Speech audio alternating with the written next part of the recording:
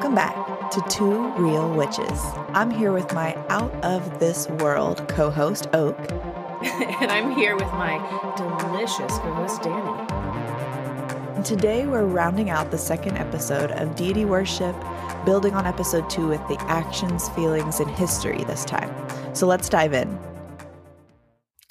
All right. So before we get into any of the content, I wanted to just kind of give some explanation around how we had organized the previous episode. So episode 2 and here in episode 3, how we're going to be approaching the topics.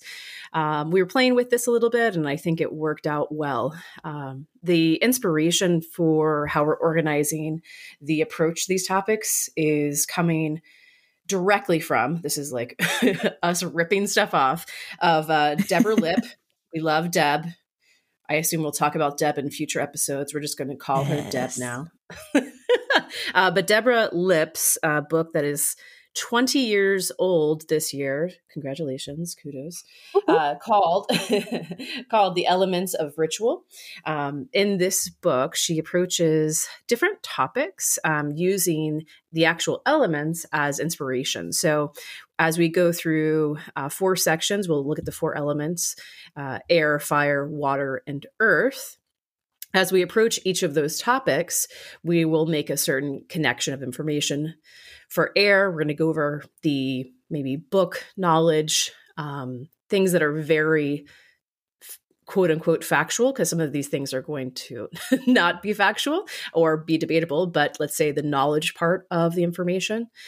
Then we're going to get into the fire aspects, which would be the practical pieces of behaviors that you could associate with said topic. So in episode 2, for instance, when we started with part 1 of worshiping the gods, we talked about the information of how to connect with gods and what gods are and create definitions. And then we talked about how to actually take action and how to make those connections, how to create ritual, how to do things like praising and offerings and ritual and things like that. So in this episode, we're actually going to pick up with water and earth.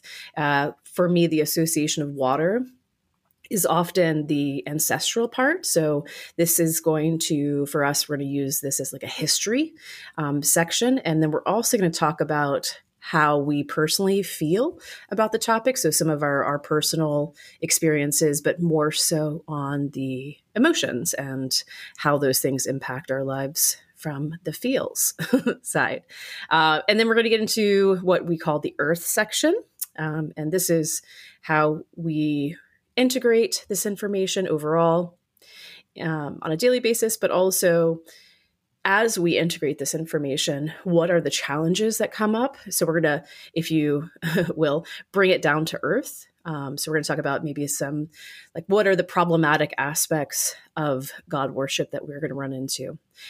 So that's kind of the zoomed out approach. Is we're going to go through air, fire, water, and earth in future topics as a way of guiding the conversation. And in today's conversation, we're going to specifically be focusing on the water and the earth. So we're going to get muddy. Love it. As we should. You know what I mean? Let's get a little messy. But before we get too far into that, we also thought it'd be nice just to give you guys kind of an update on what's going on with us. Also in that same framework from the air, the fire, the water, the earth aspects. So, Oak, tell me, what you up to? What you up to? I heard that. What you up to? Okay. Yeah. I like it. Yeah. I'm catching what you're throwing. A good pun, is really a magical thing. When you said the air, the fire, the water, the earth, I totally had that chant running through my head. Right. Anyways, so I guess if I were to sum up some of the air associated things that I've been up to. So we're going to talk about like kind of like what classes or workshops or books. Yesterday, actually, this would have been Saturday, I don't know, what is time? The 29th of April.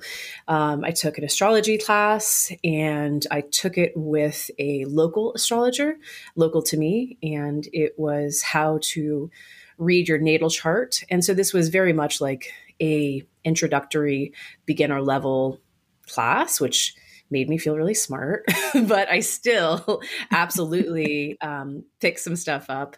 I shared that with you, Danny. The thing that I really clicked for me is in my local area, I'm lucky enough to have a, somewhat thriving astrological community. And this person was a person of color. So I felt really good because I often don't see that representation in media of people of color into astrology. It's often like, white lady town. So that was really great. And, but then also just being able to support local astrologers. I previously had, a Patreon subscription with a couple of astrologers that, are not local to me. And I've stopped with those to try to, keep it local. And so, so I was really excited to be able to connect with my local community. That's awesome. That's awesome. And what about you? What are you reading? Oh, yes. Okay. Ooh. Tell me what you're reading. I need to know what you're reading. Well, when you say reading, we also mean / listening, right? Yeah, 100%. Okay. Those are the same thing. Yeah.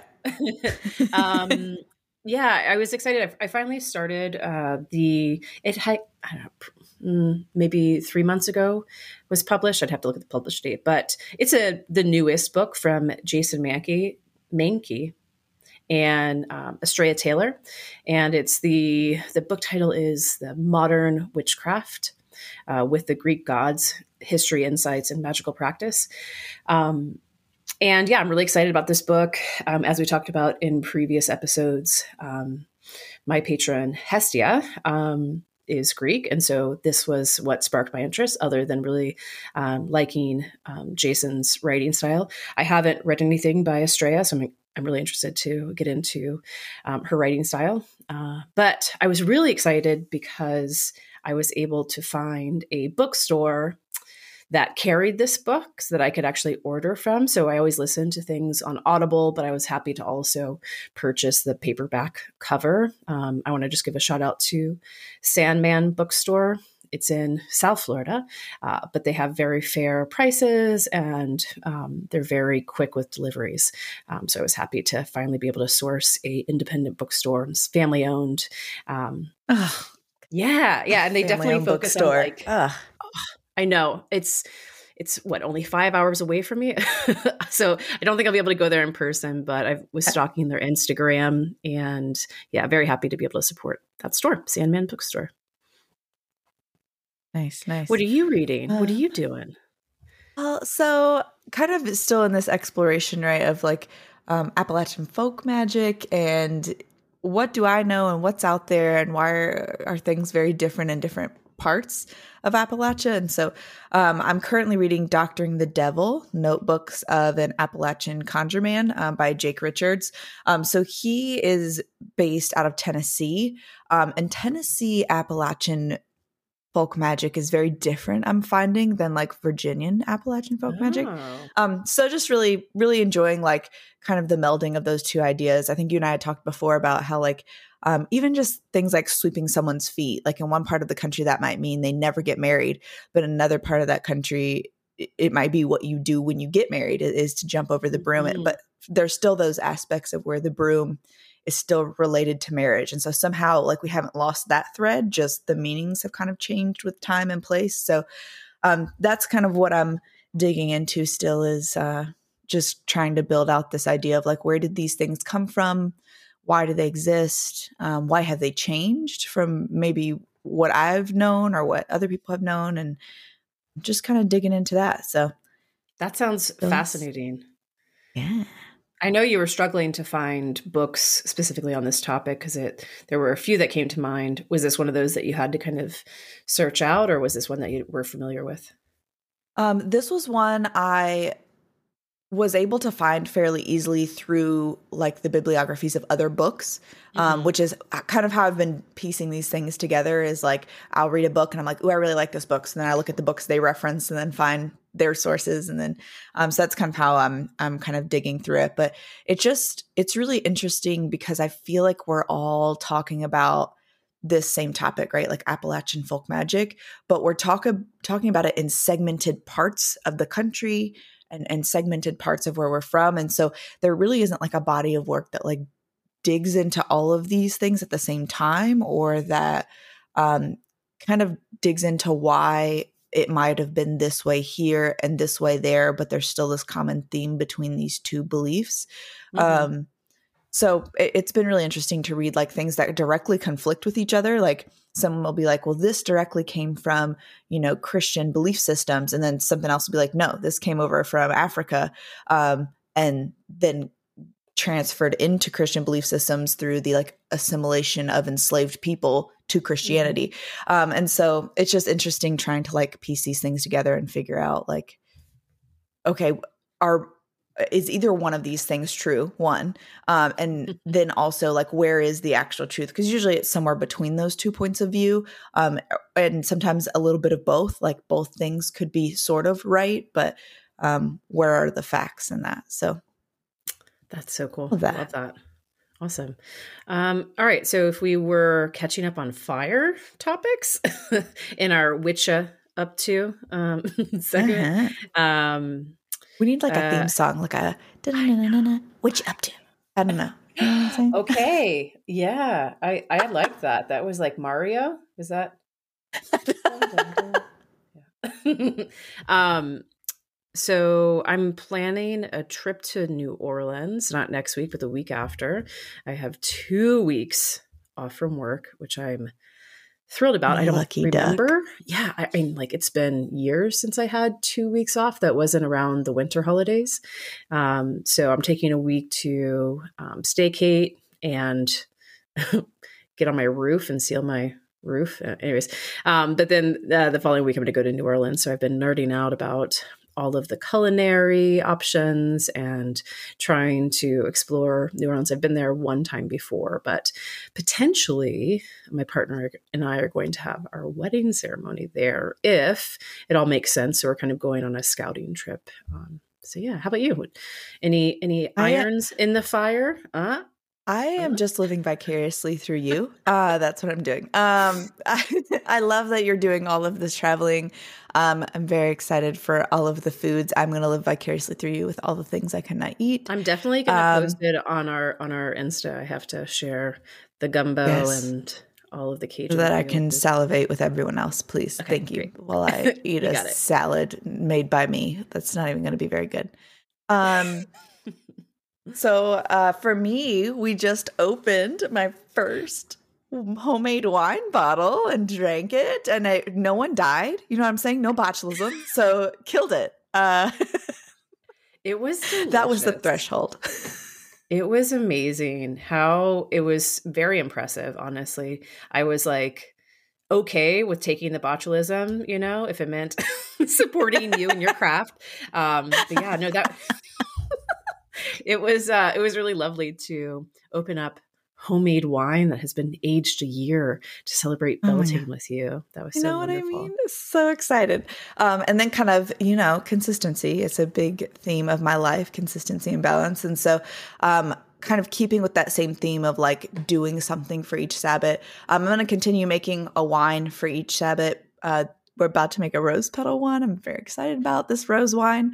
But I'm also going to start making fragrant oils that go with each Sabbath so that I have like a small vial of oil to kind of go with that for ritualistic purposes. And so just keeping with that theme, of like building ritual, literally building it throughout the year. So that's kind of what I've got going on actions wise. I love that. Let's transition to maybe the water aspects of Witcha Up To. So tell me how you're feeling. What is going on with you, Oak? Tell me about your life.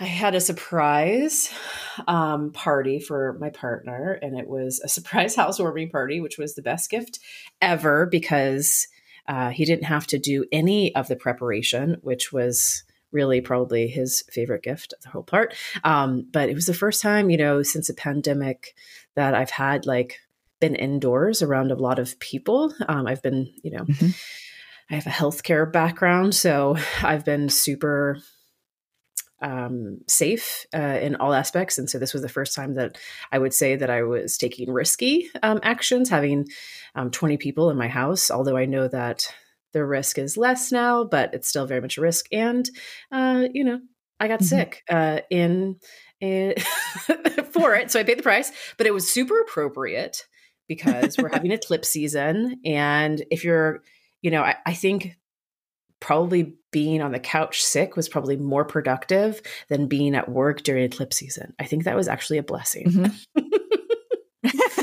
Yeah. You're like cause and effect. However, the effects were in my favor, sort of. Yes. So.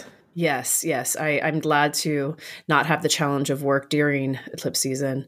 But yeah. How are you feeling? You've been busy.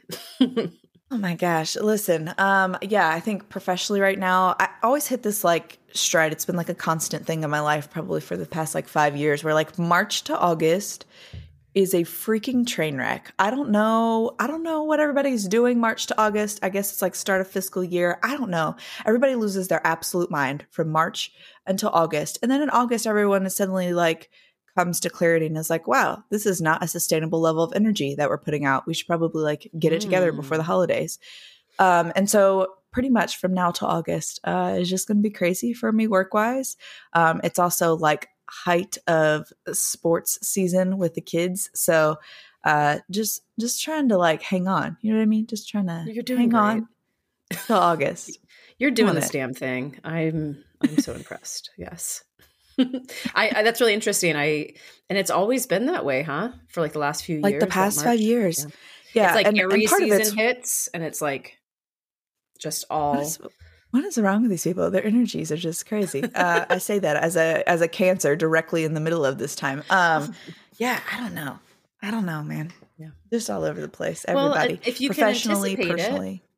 Yeah. Oh yeah. I always tell people, I'm like March to August. It's really like July. Once I hit August 1st, life starts to get back in line. But I always tell people March to July, just don't count on doing anything extra. Don't plan nothing. It's going to get ruined. Just we're just keeping the wheels going every day. That's all we're doing. Love that. Let's into how do we catch up with each other in earth inspiration? I guess we could talk about practical challenges, like what's been kind of challenging in your life, or maybe what have you purchased recently that you are really excited about? I have been purchasing a bunch of house stuff and I feel great about it, but I also felt completely overwhelmed. I'm a new homeowner for the first time. And of course I want to do everything at once. But yeah, so I've been challenged with, I did this thing. I got a big cork board and I wrote down all of my projects that I have for my house because I felt like they were just all in my head, just like all wanting attention. And so it was so cathartic to write down all of the different projects and then like be able to stand back and look at them and say like, okay, we're only going to take one thing at a time. We're going to prioritize this over that. Oh, it was so good. It was so good. But yeah, the house has been challenging for me. Yeah. The organizational part of my heart just loved all of that. That is how I live my whole life is I'm like, write it all down, map it out, prioritize it, make it happen. You know what I mean? Yes. Yeah. How about you? Any earthy for me, things? Yeah, it's all about, again, balance being that like main theme in my life. And it's all about like creating that harmony, right? So when I feel really stressed out and like overwhelmed with like work and it's also like trying to balance that out with like, okay, but I need to add some like things that feed my spirit right in there. So I've just been kind of trying to like delve into things that like are important to me and really keep the main things. So not to get so lost in like work stuff and schedules and making appointments and like doing stuff that I like lose sight of like the things that actually feed my happiness. So one of those things is that I have been purchasing a lot of witchy house decor-y things, sort of also like practical things. Cause I'm a functional design lover. And so my husband has finally gotten on board with like, listen, this whole ancestor altar, it's a family one. It is not going anywhere. I've left you spaces and they will continue to sit empty until you put your shit up there. And so he finally has like put his pictures of his mom and put pictures of his grandparents up there. And so I've been like purchasing plants and things that like go along with it. Oh, hold on. Can you see it? Can you see it? Oh, yes. That's right. He's got his little, I know. He's got his little pictures up there, right? And there's this little trinket that belonged to his mom is up there. And so I've purchased some planters to go up there and then plants to go with them, because part of my ancestor altar is like keeping something alive for the dead. That's part of like my process. It's my veneration is to like pour love and energy into something that is for them, or like a representation of caring for them. Okay, just so don't do that unless you have all of that. Don't do that unless you have a green thumb, right? Because that's a lot of pressure. Listen, okay. So you know how I keep telling you my papa Henri's hell, right? His plant is the only one that's died, and I'm like, say less. I will get you something that cannot die. I will get you something that literally doesn't die. Like, we can keep playing this game. You can keep putting your candle out. You can keep wasting all your water. I'm going to continue to refill it and keep lighting it, so you can get on board or you can get off. Hello? I love you squabbling with the spirit of your papa. I'm so here for it. That's amazing. I just love that. Well, congratulations on the on getting Mr. Danny to participate. I think you're winning. Listen, I'm winning this witch war. I mean, he doesn't know we're in a witch war, but I'm winning it. Okay. Love that. So I'm slowly witchifying our entire house in so many ways that he doesn't even understand, and that's fine. Yeah. It's hard to contain it. That's for sure. That's what I was going to say. Do you experience that with your partner where you're like, where is that boundary between me making the house all about my beliefs Oh, no. and sharing that space? Absolutely. I think we could probably get into a longer conversation about that. I think it's the whole home altar expansion takeover happens quite easily. I'm really lucky in that I have a whole ritual room. So because of that, I feel as if I have to confine all of these things to this room, which I'm totally okay with. I think it's like concentrating them, not confining them. That's what I'm telling myself. Right. Yeah.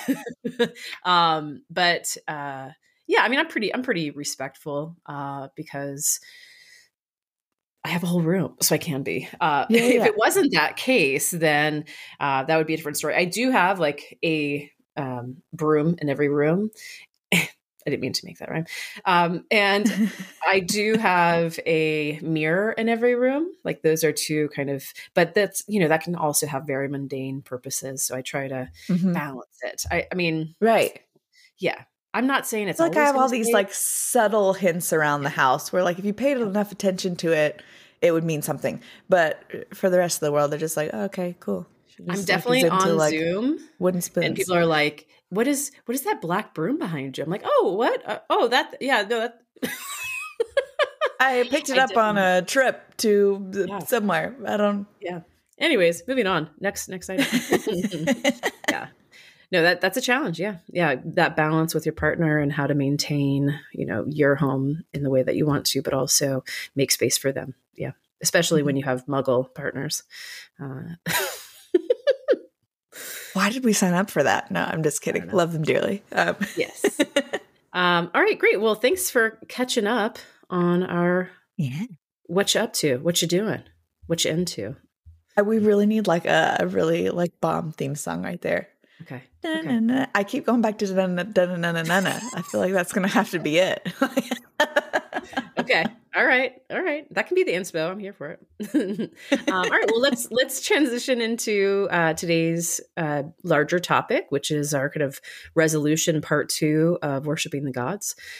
As we said, we're going to get into kind of the water aspects and the earth aspects. So starting with the water, I want to kind of dive in a little bit of history about gods, which is kind of a large topic. But some things I think I could probably address, which would be what are some of the first recorded gods and deities. And really the issue with history is that we only know about cultures and belief systems through artifacts and through writings, right? So the first, in my research, Inanna is really the first kind of like Sumerian goddess that we have evidence of during like 4,000 before Common Era, and 4,000 to 3,100. In that era, we would see Inanna as a Sumerian goddess show up in text. But before that, I mean, even in prehistoric religions, it's hard for us to really know because that's what 99% of human history is, meaning that humans have existed long before words. And we do see some evidence of god and goddess veneration. I'm going to butcher this pronunciation, but Venus of Lascaux is a statue, and you will know it when I say it. The very voluptuous nude woman. It's in limestone. It's a bas relief. It's about 18 inches high. And this is a figure that holds a bison horn. It could have also been a cornucopia, hard to say, in one hand, and it had 13 notches in it, which is often thought to represent moon cycles. So that's very interesting. And it had, large breasts and a great stomach and wide hips. And so this was thought to be proof of goddess worship. But who knows, right? Like we are only seeing evidence of this specific statue is 25,000 years old. But who knows if this was just a really hot selfie or a representation of a goddess. I would assume based on the how difficult it would be to make art when you don't have any of these basic necessities covered, like a refrigerator full of food. You probably wouldn't just make a piece of art. You probably would spend time making a depiction of your deity. So that's what we often look to as like some of the first proof of god and goddess worship. Yeah, a little bit of history. You can deep dive, of course. And then kind of, why did humans create gods? Like what would be the reason to create something less physical, right? In this very physical world that we live in, what is the motivation to create gods and something that is not physically tangible? And it's really one of those things where it's the intermediate between the divine, right? So as we kind of move from this hunter-gatherer society, worried about keeping ourselves fed, keeping ourselves safe from predators, all of that, into a more agricultural society, we really needed to create collective rules for cooperation, right? We needed to create a society in which we were all working toward a common goal and focus. And so I think, some of that comes from needing to create societal constructs. So needing to create one deity or one group system of belief so that we can all kind of fall in line with those norms. And then you have a great article that we'll link in the show notes, but that kind of talks about this need to create like an entity bigger than ourselves that kind of guides our behavior and guides our actions. One that we can kind of give control to when things feel very out of control. So when we're not in control of the wet season and whether or not we get rain for the crops and whether or not there is drought or famine, being able to have this intermediary to act on our behalf to help resolve those issues is both very important with keeping an agricultural society, but also with keeping people kind of focused on that common goal. Yeah, well said. Love that. I want to also draw some connections here. So like, I believe, and I think we talked about this before, if I can speak on your behalf, we believe that gods are a human construct. We would not be without the gods, but the gods would also not be without us kind of idea. So if historically we're looking at, systemically, why is it that, potentially pagans or Wiccans, any organization that is not monotheistic, why do they worship and how different are they in comparison to monotheistic religions? I think that generally people have this point of view that, Oh, I I practice witchcraft, and I'm polytheistic. Therefore, I'm not religious. And there's so many similarities, right, between the motivations of why we acknowledge and venerate and give worship to gods, both from a Christian point of view and from a pagan point of view, a monotheistic point of view, and also a polytheistic point of view. So I just want to draw some of those connections, right? So in our dominant religion in North America here, Christianity, they have some basic ideas of why to worship, protection being one of them. Of course, you want to worship a god because ultimately, what's going to happen when you die? You want to be able to go to heaven, as Christians believe, and so in order to save your eternal soul, you want to be in relationship with God and do as God wants you to. They also, would potentially be concerned about God's wrath. In the Bible, we would see cities turn to salt because there was lack of worship of God. They might also see the reason that they would be motivated to worship God as being protected from the devil, right? So overall, if we zoomed out, that's really about protection, right? So that'd be one reason why Christians would worship gods. Another reason would be to receive the blessings of God. And if I were to boil that down, really it's about manifestation of desires. So we have protection, we have manifestation of desires. The other thing that often Christians point to as a reason to worship God is that God will, quote unquote, give them strength. I came from a very Christian background. And so both my mother and my grandmother recovered from alcoholism through Jesus's strength. And so zooming out, the motivations to worship gods or worship a god in the Christian point of view is protection, manifestation, and ability. And I think we could probably draw some through lines even to a Wiccan point of view or a polytheistic point of view. Yeah. And then from, a witch's point of view, from the point of view of somebody who kind of has a polytheistic view, the gods are really an energy source that we can draw upon, that we can work with in order to achieve a lot of the same things, really. So we're talking about land spirits, elementals, kind of egregores, ancestors, deity, all of that. And so for protection, we're talking about things like from other beings, other people, from energies outside of ourselves. So whether we're talking about like weather and a bad storm coming or things like that, we're still seeking protection by manipulating that energy from a witch's perspective. Manifestation. So we're talking about our desires more in the physical sense. So when you come from a Christian point of view, where, you could be praying, and that is a physical act of praying for desires, manifesting that. And very similar things happen, from a witch's perspective, whether that's creation of a spell, creation of ritual, even prayers. I mean, there are witches who participate in that kind of praying, chanting, they're all like one and the same, And then ability. So we're working on and developing these skills of divination, of mental faculties, of the ability to kind of see through things and see them less through the lens of like the physical and more through the lens of intuition. Physical strength, healing, right? Healing and protection over those that we care about and ourselves, as well as our own self-control. A big part of this is kind of the loss of ego, or at least the management of ego, and trying to kind of hone your intuition and not have it kind of be blindsided by all of the other worldly things, that are going on.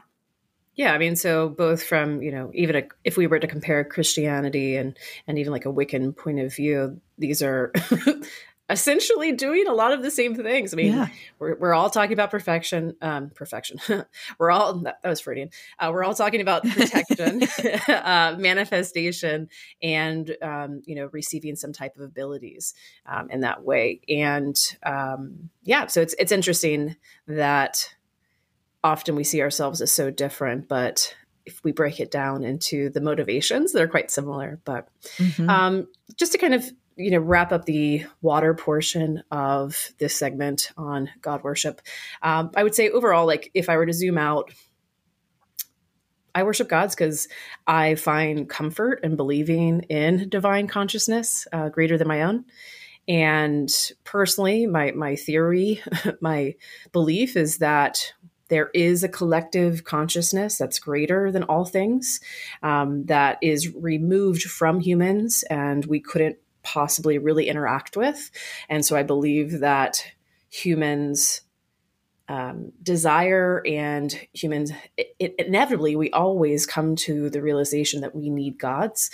And I believe that humans created gods. And I believe that we continue to feed these energies with our thoughts and our prayers and our veneration and even discussions like this. And by doing so, we make them powerful and they serve as an intermediary between this collective consciousness.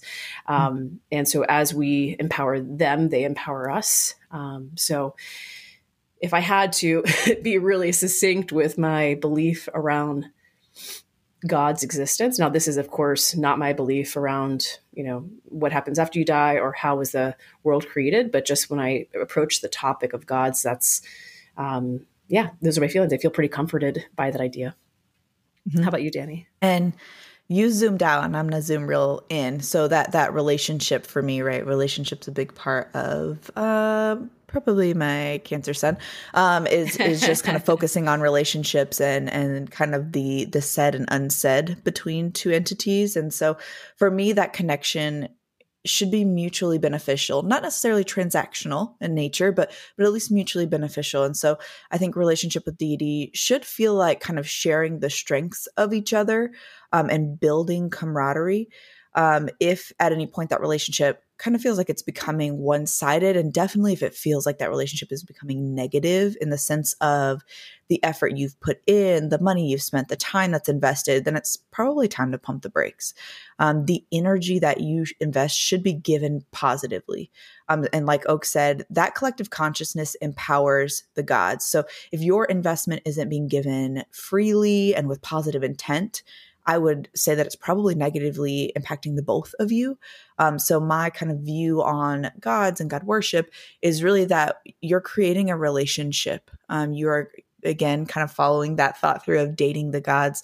You're creating this relationship and it should feel like something that is comforting. It should feel like something that is beneficial to both of you. Yeah. Thank you. Thanks for sharing that.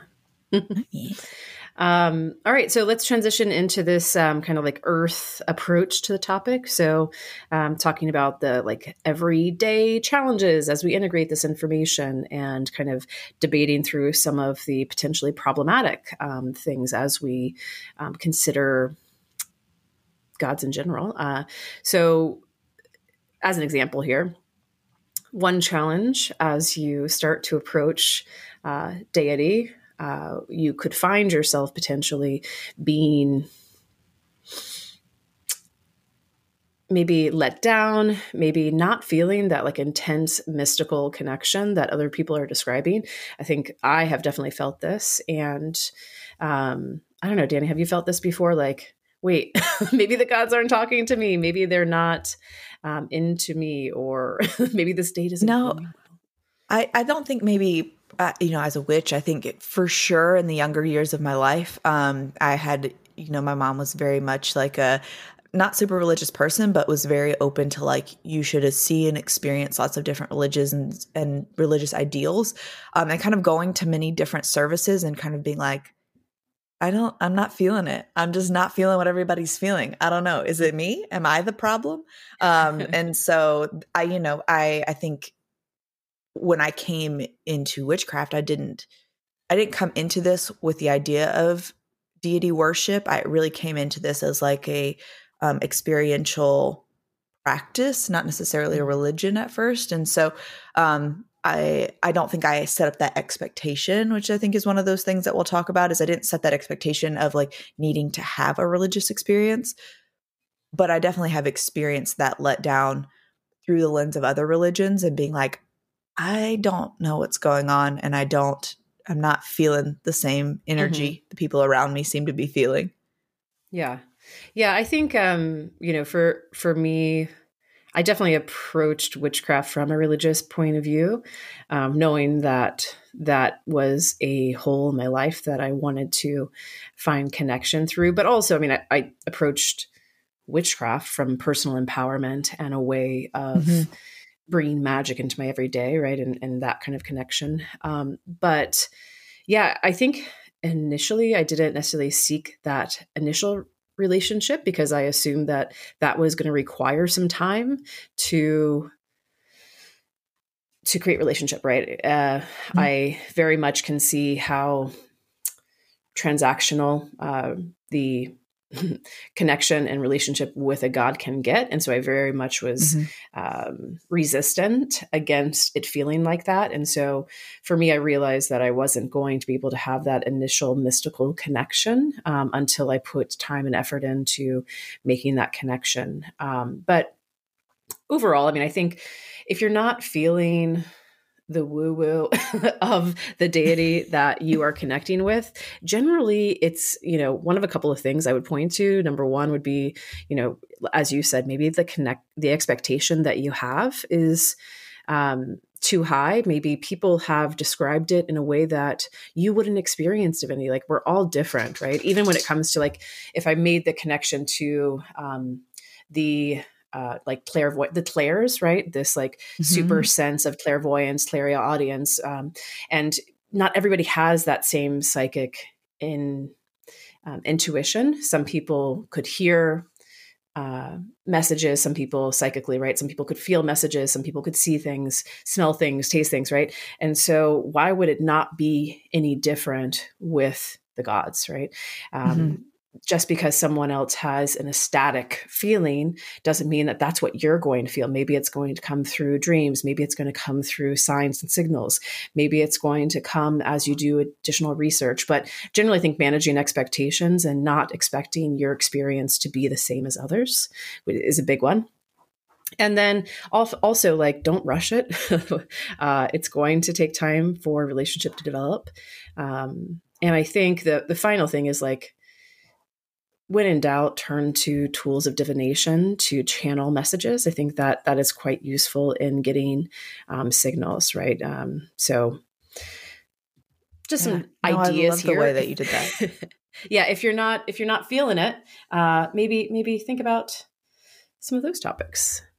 Yeah, no, that was a really succinct way to kind of wrap up. How often did we hear someone say, like, oh yeah, I just like gravitated towards this? Like, for instance, you with astrology, super jealous, don't get it, not good at math. Love it, think it's amazing. It just doesn't speak to me. But if I went into it with that expectation that I'm going to be just as good as you are, I would be just continuously let down. It's just not where my strengths lie. Still think it's super interesting. Still want to hear all about it. But it's just not where my strengths lie. So again, if you're not having that same experience, it doesn't mean necessarily there's anything wrong with you or with that connection or that relationship that you're building. Just maybe that you need to manage those expectations. It might not be the same as what everyone else is describing. And then we want to talk about, how do you know if it's working? How do you know that, like, the gods have sent this image of the crow to you? When is it delusion versus when is it reality? And kind of that very blurry line of, when is it maybe a mental health issue? If you are having hallucinations of the gods every day, I would say it's probably time to seek professional help. And I don't say that lightly. I say that coming from a family of someone who was and is severely mentally ill, and was also a practicing witch. And so somewhere in there, those lines became very blurred. And so this is where I would say, how do you know if something is what you think it is? And I think usually those signs, and Oak, definitely give us your personal experience, but usually those signs are a lot more clear. If you are questioning whether something is a message from the gods, it probably isn't. Usually those signs are like, oh, okay, I got it. I hear you. I see you. I see what you're doing here. If you're questioning it, it's probably not, right? So you need to know when to call a crow, and kind of go on about your day. And then there's also, it's very subjective. So who really knows? You and I may see the same crow in the tree, and for me, it's just a crow in a tree because I don't have any reference point for that. It doesn't mean something distinctly to me, where you might see it and be like, oh, this really means something to me. And so it really is about that level of discernment. But I would say at what point you kind of feel like it's happening all of the time and it's constant and it's pervasive in your life, that's where I would question your judgment on those things. How to know if it's working, I think, is really trusting your gut about these things, and then also knowing when to maybe not trust your gut. So when has your perception maybe been diluted some because of what's going on in your life, because of your own emotions, because of significant biological factors, right? Of what might be going on with your brain chemistry and things like that. Yeah, I have a number of friends who are who struggle with different challenges mentally and who can suffer from delusions. And I think a lot about, if I was in their shoes, where would I draw the line between deity and delusion? Yeah. And I think, I'm not sure if it matters. So long as it's serving you for the good. Of course, there's, I would say, I don't know. I just hate the like feedback, like when you know, I'm like, well, I don't know that that's the case. Right. I think like a lot of people don't know, and then they think there's something wrong with them. And then, so I don't know if that's the case. I mean, I shared an example with our group last night in Circle, and there's often this like point where you're asking for clarity from deity. Like, if you're trying to give me the sign, confirm it in these ways. And you can't just keep doing that over and over again, right? Right. However, in the first episode on this topic, episode 2, season 1, I talked about being clear with your deity around how you will interpret their signs, and like creating a relationship that says, hey, and anytime I see this symbol or this sign, I'm going to know that that's from you. Right. So for me with Hestia, it's, connected with the number 4. And so for me, it's really easy if I'm having like every day, I just happen to look at the clock when it's 4:44 and I haven't looked at the clock all day. Well, it's like, okay, yep, I heard. Hey, what's up? Hey, it's our time. Hi. So I think, in order to know if a symbol is meant for you, it's often easiest if you go in with like, hey, here's the things that will confirm to me that this is a message for me. That's like, it's usually easier on the front end to clarify what a message is than to try to interpret on the back end. That's what I have found. I'm often not, I would say, a very intuitive person naturally. I'm pretty practical and logical. And, but yeah, if I, struggled with delusion, I think it would be much more difficult for me to draw the line between those things. And so if you're either struggling with questioning yourself all the time, or potentially struggling with finding the line between reality and delusion, maybe having an agreement with the entity, whether that's any energy, right? Whether it's a land spirit or an ancestor or a deity, to say, hey, communicate with me in this way, and that way I'll know for sure. I think that could be helpful. Yeah, right. Setting parameters, setting expectations. Really everywhere in life is very important, right? is kind of, this is what I expect and this is what I want to get out of it and this is what I'd like it to look like. Because when you don't set those expectations, you're really only setting yourself up for one of two things. And that's one, to be let down because maybe you don't experience any of those things. Or 2, everything means something. And then now you spend all day kind of trying to decide between like conflicting messages, and because if everything is important, then nothing's important, right? So totally. It is one of those things that it is so subjective and it is so person to person. And so I think that's a great point about like just setting expectations for like, this is how I want to receive messaging, or this is what is going to catch my attention and mean something to me. So that you're not kind of in this in between of like, is that you? Hello? Is that you? Are we talking? Or is that really just a crow or a feather or, those tangible things in the real world? And then we have an item here about, is it problematic to share our beliefs of the gods, right? Where is that line between sharing belief and impressing belief upon other people? For me, I think it really depends on intention. So my intention in sharing my experience is to offer my logic and my experience as a point of consideration, just as something to put out there for people to be like, oh, maybe I haven't heard of that before, or seen that before, Mm-hmm. or known about that before. I have no investment in the outcome of that conversation or of that experience. I have no reason to like draw people in to please celebrate my deity with me. I'm not trying to create a cult. I'm not trying to create a religion. I just want to share this information because part of it also is feeding that egregore, right? And so as I talk about the gods, that is also part of the veneration piece of it. So for me, that line is in intention. Now, that is not to say intention versus impact, right? I can go in with the best intentions, but if the impact is that I unintentionally create a cult, that's on me. That's on me. Yeah. But for me, Yeah. I'm not going into it trying to evangelize people. I think, yeah, that's a point that was really interesting to me as a point of contrast to, let's say, modern Christianity in America, that like the evangelizing isn't actually is actually frowned on within specifically like Wiccan spaces. We very much don't want to influence people's free will, and we very much are trying to attract seekers rather than project our ideas on people.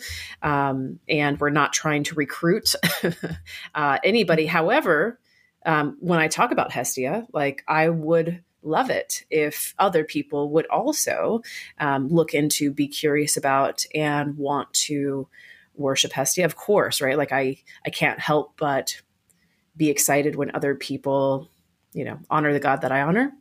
Mm-hmm. But at the same time, I'm not trying to recruit anybody because of that intention. I don't want to change someone's will, right? I want the gods to compel you rather than me. So evangelizing and proselytizing, is certainly something that's really frowned on in witchcraft communities as a whole, but also specifically within, the Wiccan religion. Another term here that I think is probably worth connecting on is indoctrination. So, I don't have any children, so I can't really speak to this, but the idea that if I had kids and they were growing up in a pagan polytheistic environment, would I not intentionally or otherwise potentially indoctrinate them into my belief system? And I think that we all run the risk of doing that at all points, whether, whatever religion we are. If you grew up around it, it's going to be familiar, of course. But I'd be interested kind of like in Dana, you sharing you've talked to me about this in the past, but, how do you balance that idea of influencing or maybe educating, but not actually trying to control or limit, your children's will around these types of topics? Yeah, it's definitely this fine line, right? Just like we talked about blurring of the lines earlier. And again, it goes back to that intention, right? So when I'm sharing parts of my practice, it's not coming from a place of like, this is how we do things and this is all that's allowed in our household. I think where we start limiting free will is where we start to get into these problematic parts of indoctrination.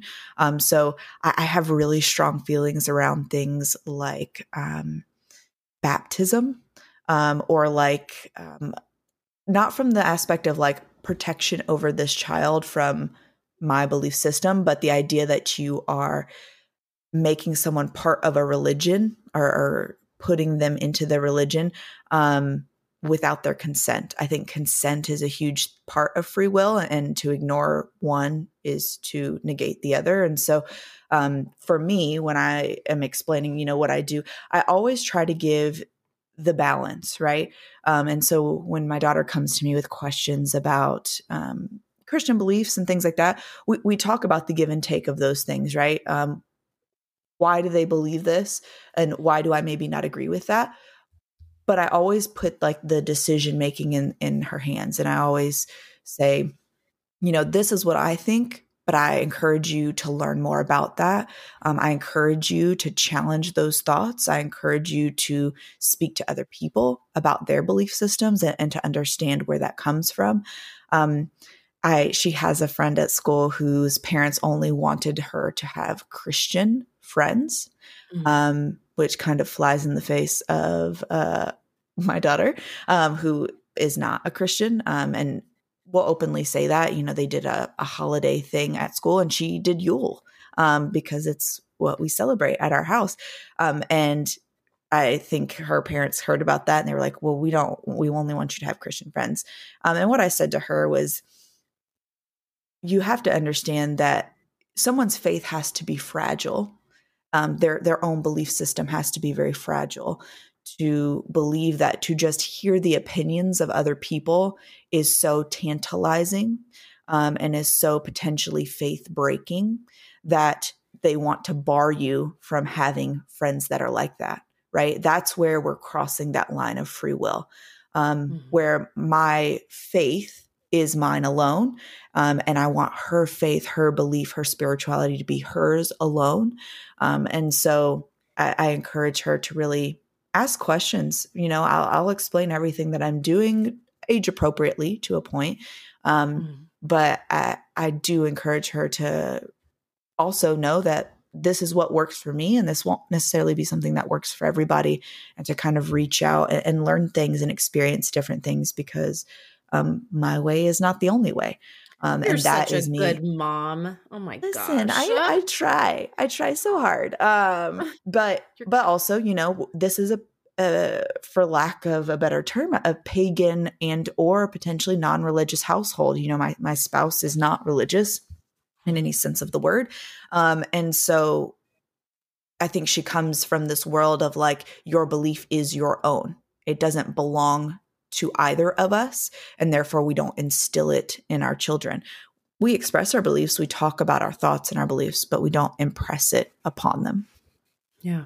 Thanks for sharing that. Yeah. Very, very cool. Yeah. So much different than how I grew up.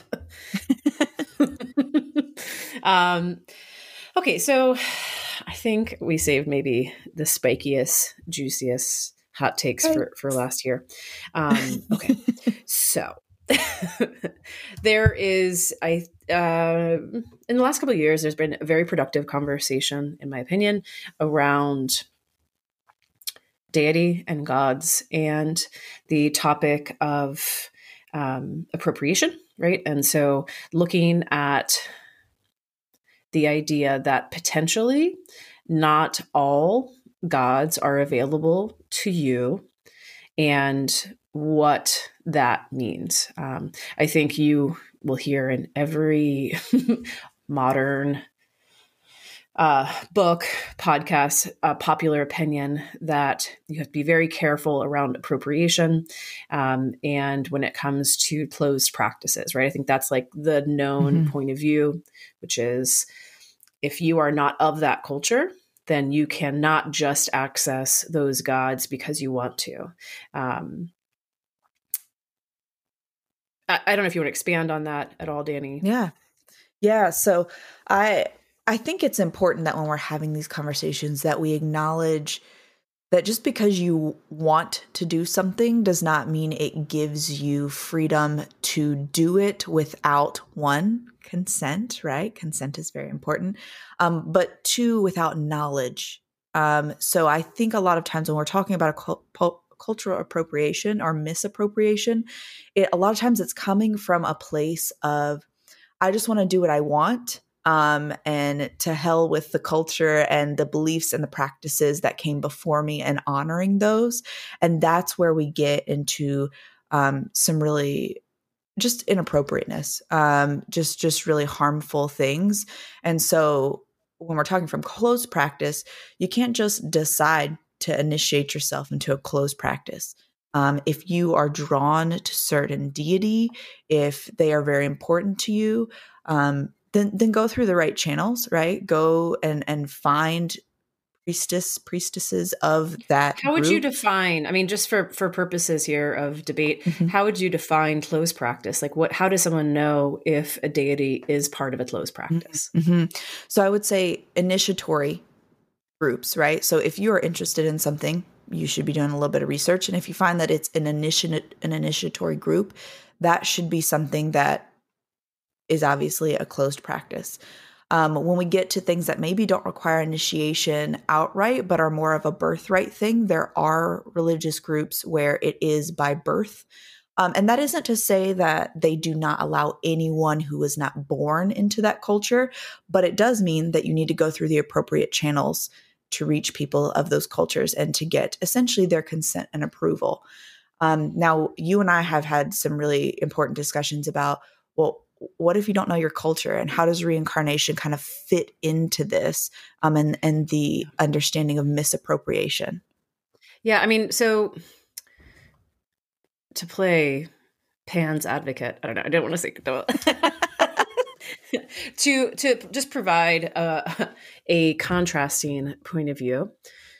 Oh, and everybody does better when they know better, but Of course. I'm sure if I was like, a cute little Wiccan lady practicing witchcraft in the 80s, I would be so interested in Native American gods and goddesses and would totally find it to be exciting to feel like I could connect with those goddesses, right? Especially because of all of my white shame. And I think I could justify that, right, with this idea that I believe in reincarnation. So who's to say that in past lives I wasn't Native American? And maybe that's why my spirit is calling towards, this goddess or that goddess because of my previous lives. So if you wanted to justify appropriation of other cultures, you could use that point of view. And I think it's really easy to throw the baby out with the bathwater in this conversation and to say, like, if you're not of that culture, you cannot access those gods or goddesses or deities in between, right? And I think what the pendulum of current conversation has come back to is all gods could be potentially available to you so long as you go through the right channels and you connect with people of those cultures. I think also, like, just to call it out, the biggest taboos here when it comes to misappropriation is when you're trying to connect with current religions, right, that are practiced by oppressed people. Of course, yeah. And especially if you're historical ancestors, just by blood connection, maybe not by reincarnation, were the oppressors, right? Like that's usually the biggest issue here that we're talking about. However, it doesn't mean that it is never available to you. It's just that you have to show that respect. I don't know. I just think it's really interesting. Like, reincarnation could be a justification as to why you're called in a certain direction, but it doesn't give you the green light to just go ahead and start connecting directly with those gods or goddesses. Yeah, it's all about that respect piece, right? And so we have to acknowledge that power imbalance where when we are approaching the religious and cultural beliefs, particularly of minorities, from the perspective of people who have kind of been part of a culture that just takes, to go into this minority culture, to go into this minority belief system and just take what we want. We have to understand that that is perpetuating history in a very negative way. And understandably, people from those minority religions, minority cultures have very strong feelings about that, right? And are finally at least in a place in society now where we can say, like, this was wrong and we should stop doing that. And so whenever you're approaching these sensitive topics, whenever you're approaching these sensitive things, it's really about the respect. And if you are not coming at it from a respectful place, and respect being doing the proper research, going through the right channels, doing the things that you should be doing if this is something you're actually interested in, not because you want the clout or not because you want to claim indigenous things or minority things, but because you actually have a vested interest in it, then as long as you are doing the things you should be doing, then you should be doing it in a respectful way. But to just like show up and claim to be a voodoo priest because you want to be is just inherently problematic. So again, just approach it with the appropriate level of respect. Yeah. And I think there's a lot of fetishizing of exoticness that leads people to feel called to certain deities that are outside of their own culture.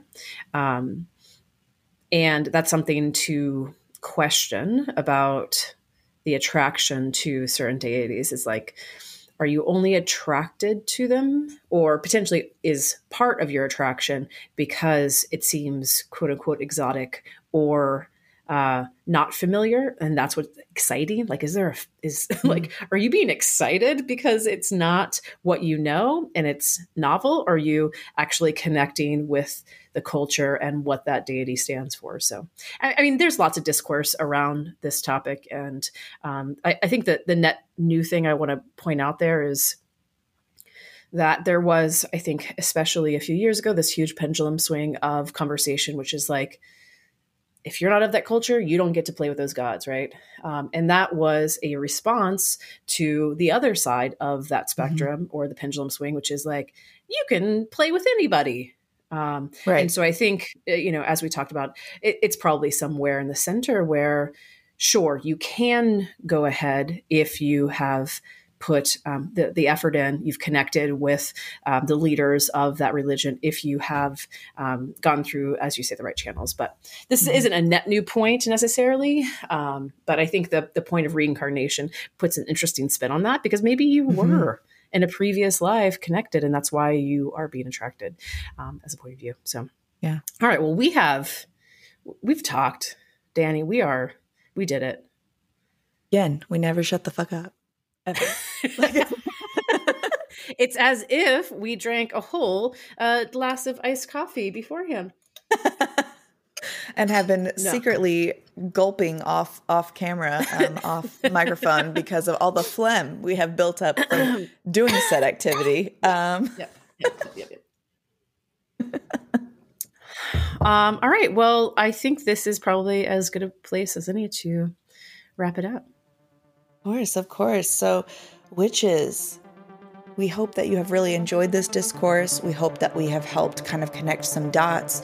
We'll definitely want to hear what other dots you want us to help connect, or what thoughts we can help kind of expand upon. So please, wherever you're listening to this, let us know what you're thinking. And then also, as always, blessed be witches, and be well. Bye. Okay, bye.